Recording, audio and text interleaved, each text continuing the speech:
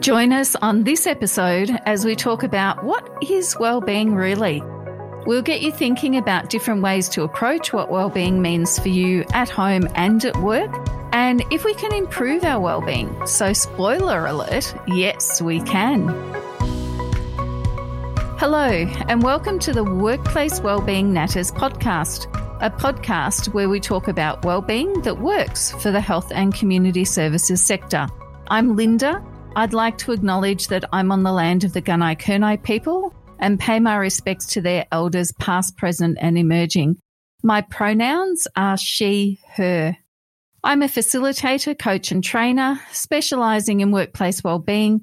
My favourite things to do for my own wellbeing are walking in nature and line dancing. And hello, I'm Danielle. I'd like to acknowledge that I am also on the land of the Gunai-Kurnai people and my pronouns are she, her. I'm a wellbeing specialist, a psychology student, and a novice pianist. And while I might not be very good at the piano yet, playing or at least trying to is very good for my wellbeing. And I've seen some of your videos, Danielle. I think you're not giving yourself enough credit. Definitely novice status. So on our first episode, we started talking about why wellbeing's important in the sector and what we mean when we say wellbeing.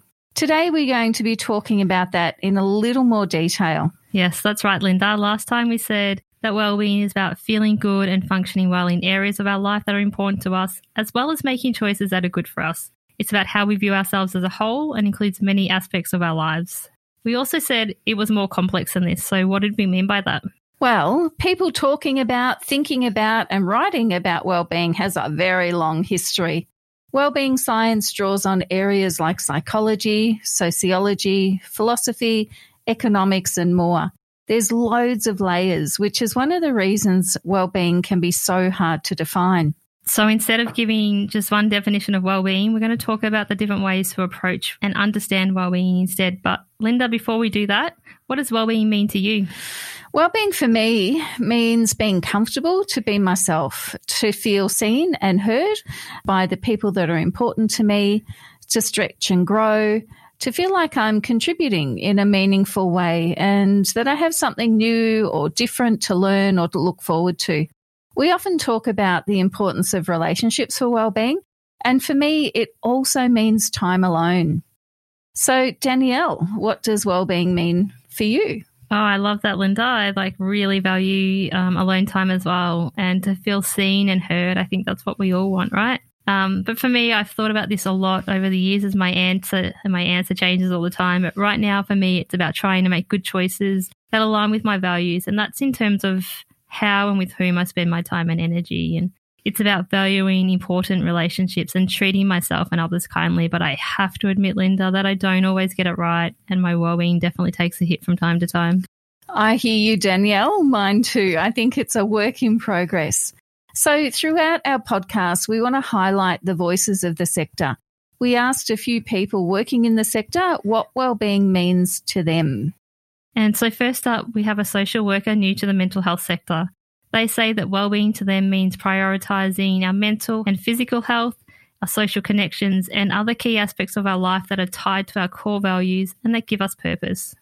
And next up, let's hear from Simon. Hi, I'm Simon. I work as an organisational psychologist, coach and supervisor in Belgium. For me, wellbeing is about my ability to give my value, to being able to find some way to express the things I'm passionate about. So we also asked some people what workplace wellbeing means to them. First up, we have Marcelo Cauldron, who's the current Human Resources Team Leader at Interchange Outer East. And Marcelo says, to me, workplace wellbeing means how the workplace contributes to your and staff and volunteers' wellbeing in both a positive or negative way. So by understanding how the things that we do at work can affect us in both ways, we're better placed to recognise when we need to act. Having proactive and reactive strategies to keep the workplace motivated, healthy and engaged. We all recognise that these aspects or factors provide for a better workplace life and thus contribute to your overall wellbeing physically and mentally. We also have a snippet from Claire, who works at National Disability Services. So let's hear from her now. Hi, I'm Claire Hambley and I'm a Policy and Projects Officer at National Disability Services, and we are the peak body for non-government disability support providers in Australia. What does workplace wellbeing mean to me? Well, it means feeling heard, feeling supported and feeling safe so that I can do the best work that I possibly can to support the disability sector and ultimately make life better for Aussies with disabilities. I think workplace wellbeing is incredibly important to the disability sector. People generally enter our sector to make the world a better place for people with disabilities. We know that with supportive management and teams, mentoring, and physically and psychologically safe work environments, we are empowered to create better outcomes in our work. And this is critical to workers in our sector, I think, because at the end of the day, when we slump on the couch after a long shift, we want to feel satisfied that we've made a positive contribution in the lives of the people that we supported that day. I think that is essential to our workplace wellness. Thanks so much to Claire, Simon, Marcelo and our anonymous contributor for sharing your thoughts on wellbeing. Thank you. So from this, we can already see that wellbeing and workplace wellbeing does mean different things depending on who you ask. There were some commonalities in there, though, around values and things that give us purpose and passion. So now that we've heard some thoughts from ourselves and other people about wellbeing, what is it? So wellbeing exists amongst us in our homes, our families, our social networks, our communities and our workplaces. And it can be thought of in different ways, in different contexts, and may mean something different to us, like we've just heard, but also depending on our culture, our age, our gender, our values or our beliefs. Our wellbeing can also be affected by our genetics, our life experiences, the environment we live in, and access to resources such as money, a home, food and clothing. And as we've already shared in our own definitions of wellbeing, it can change throughout our lives depending on what's happening for us at any given point in time. And so, Linda, we have what's known as subjective wellbeing, which is how we view our own experience of wellbeing. But we also have the objective wellbeing, which is how our wellbeing can be measured or observed by others. There are also different interconnected areas of wellbeing. So these are physical, social, emotional, psychological, financial, spiritual, cognitive, mental, occupational and environmental wellbeing. That's a mouthful. It is. It's quite holistic.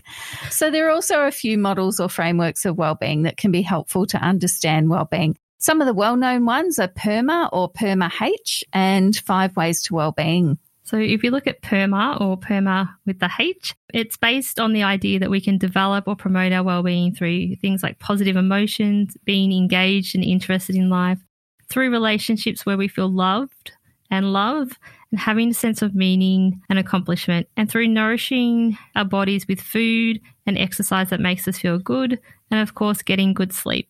So important.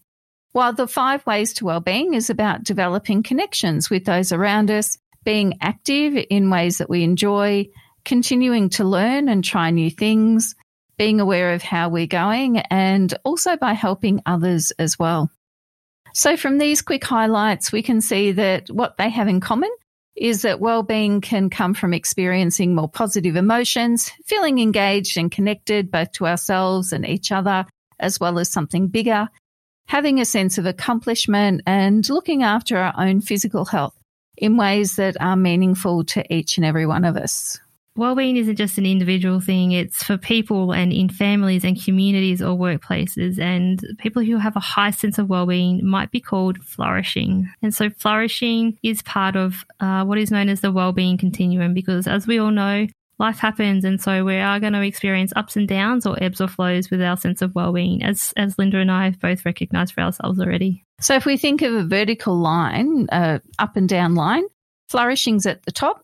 And flourishing doesn't mean that there are no challenges. It's about feeling like we have the strategies, so the tools or supports we need to cope with the struggles. And of course, on the other end, so down the bottom, is languishing, which I once saw referred to as feeling blah or feeling like you're walking through mud. So that's how I like to think of it now. We might feel stuck or like things are more challenging for us than they normally are. Yeah, that's how I feel as well, like the walking through mud. definitely something I relate to. And so hopefully by now you're probably starting to understand why we said that wellbeing is a bit more complex, because it's a lot to think about already. It is, but wait, there's more. Because wellbeing's also about making choices that are good for us. So ask yourself, what does living a good life mean to you?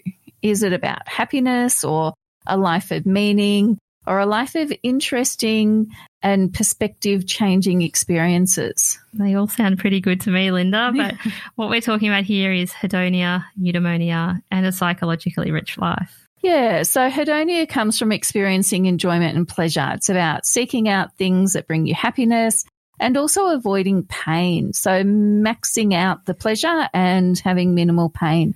It's about asking yourself, am I happy right now? And now? And how about now? So hedonia, I think, has been described as the fast food version of happiness. It feels good in the moment, but before long you want something else. And research shows that hedonia can involve pleasant feelings, stability, security, safety, and comfort. Whereas eudaimonia is about living a meaningful life, a life with purpose that aligns with your values and beliefs, where you feel like you matter and where we keep growing and striving to be the best version of ourselves, whatever that looks like for each of us. And so it's about being real, and it comes from experiencing pleasure and pain and everything in between. And it might not always be about immediate happiness or taking the easy route. Instead, it's doing things that challenge and stretch us. And while it might be harder in the moment, the research shows that this builds our well-being and our sense of self over time. And so what might this look like? Eudaimonia could be turning the TV off, or putting the phone down and studying, or volunteering in the local community, or tackling a tricky work issue, or even supporting a friend or colleague who is struggling. Absolutely. And our third element is a psychologically rich life. So this is a relatively newcomer on the block, in that hedonia and eudaimonia have been around literally for centuries, whereas a psychological rich life is a fairly new concept that's just emerged in the last couple of years. And it's about having new or complex experiences that profoundly change your perspective. So psychologically rich experiences can include ones we plan for and look forward to. So it might be joining an interest group, or studying overseas, or traveling the world when we can again. Or they can be accidental things such as illness or injury, or even an unexpected delight. So with hedonia, eudaimonia, and a psychologically rich life, it might not be an either or, it might be more like an and. So sometimes we need to embrace the short-term moments of pleasure. Sometimes we need to focus on things that really matter. And sometimes we might need to have experiences that make us question how we see the world.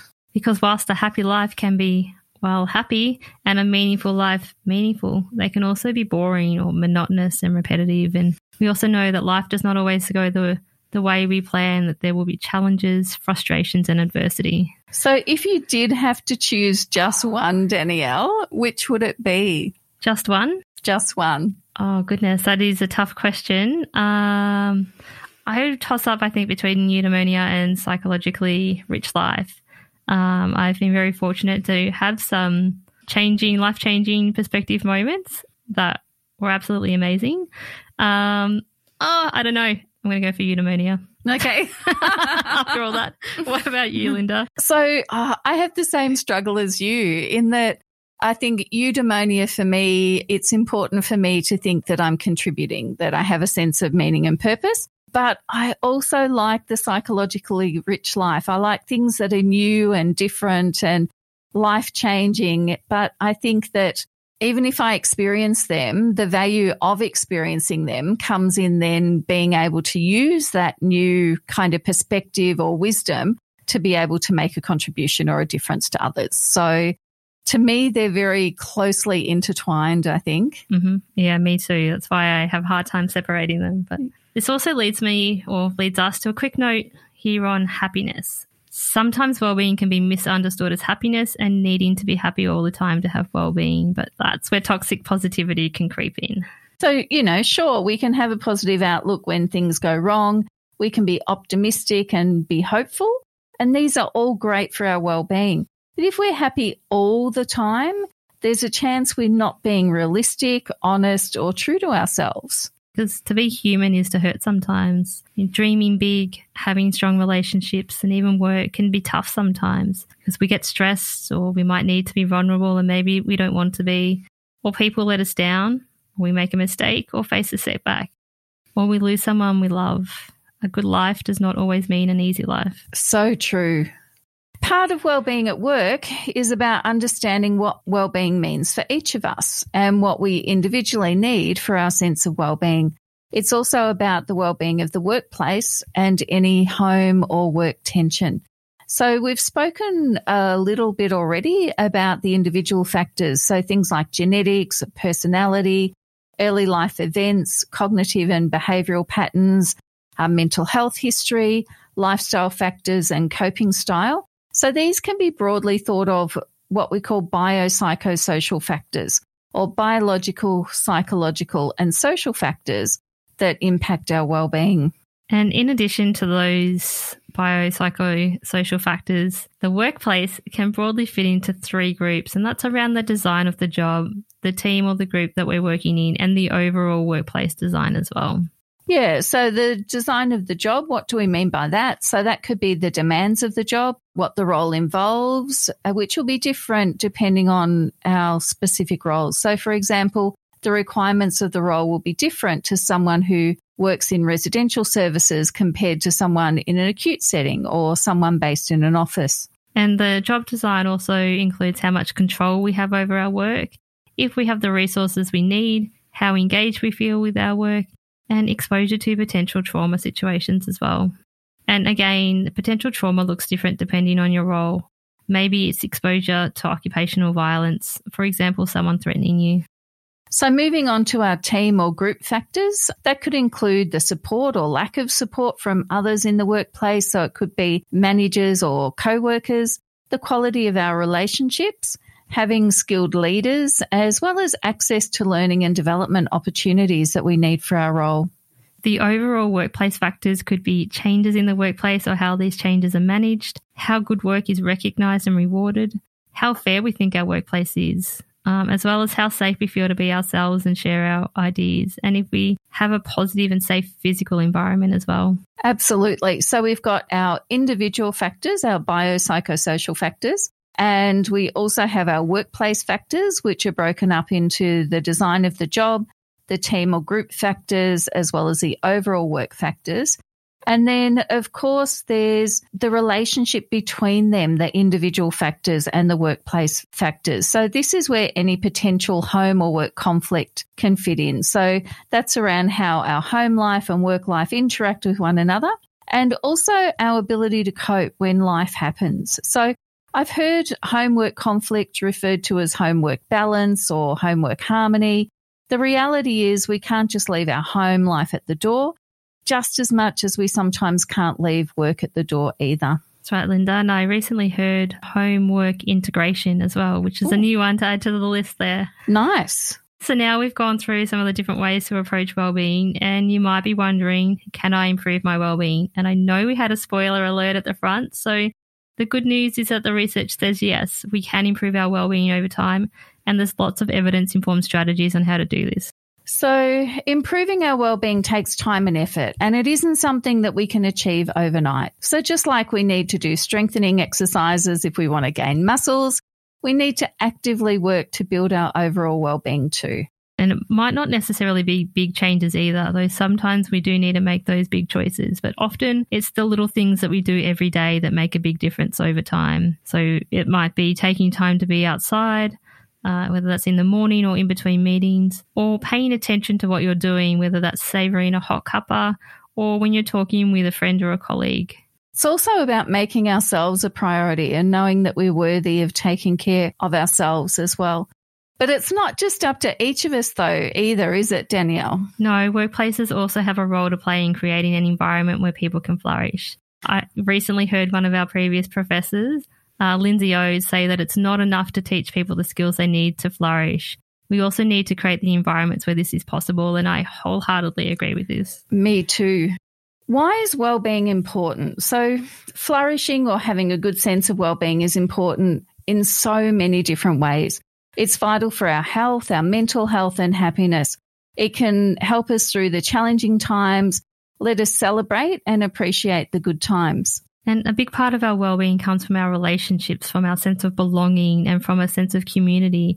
And so we all have a role to play in looking after ourselves and looking after each other. And for people who work in the health and community services sector, we need to look after ourselves so we can look after other people as well. This is why one of the reasons why workplace wellbeing is so important, for the reasons that we've just said, but also because it leads to greater job satisfaction, greater creativity, more positive workplace relationships, and more broadly, it just creates a culture or an environment where we can care for each other's health and wellbeing. So let's recap on what we've discussed today. Today we shared with you a simple definition of well-being, and that was about feeling good, functioning well, and making choices that are good for us. But we now know it's a bit more complex than this. So we gave a quick overview of PERMA and 5 ways to well-being, and we also spoke about what makes a good life. We also talked about the fact that well-being does not happen overnight. It's made up of the little things we do each day, the little healthy habits we build into our life. So now we've taken a look at the different ways to approach and think about well-being. We invite you to reflect on what well-being means for you and how this relates to what you need for your well-being at work. And we encourage you to think about what you can do to contribute to a culture where everyone cares for each other's health, safety and well-being. We've loved connecting with you and sharing insights into what is well-being. In our show notes, we'll have any links that may support your journey towards well-being and workplace well-being. We'd love to know what you think, have been inspired by, or any questions you would like answered or contributions you would like to make to the podcast. So leave a review or contact us at matters@workplacewellbeingnatters.com.au. We look forward to next time when we will be discussing what are mentally healthy workplaces and thriving workplaces. Bye for now. Thanks for joining us. Bye for now.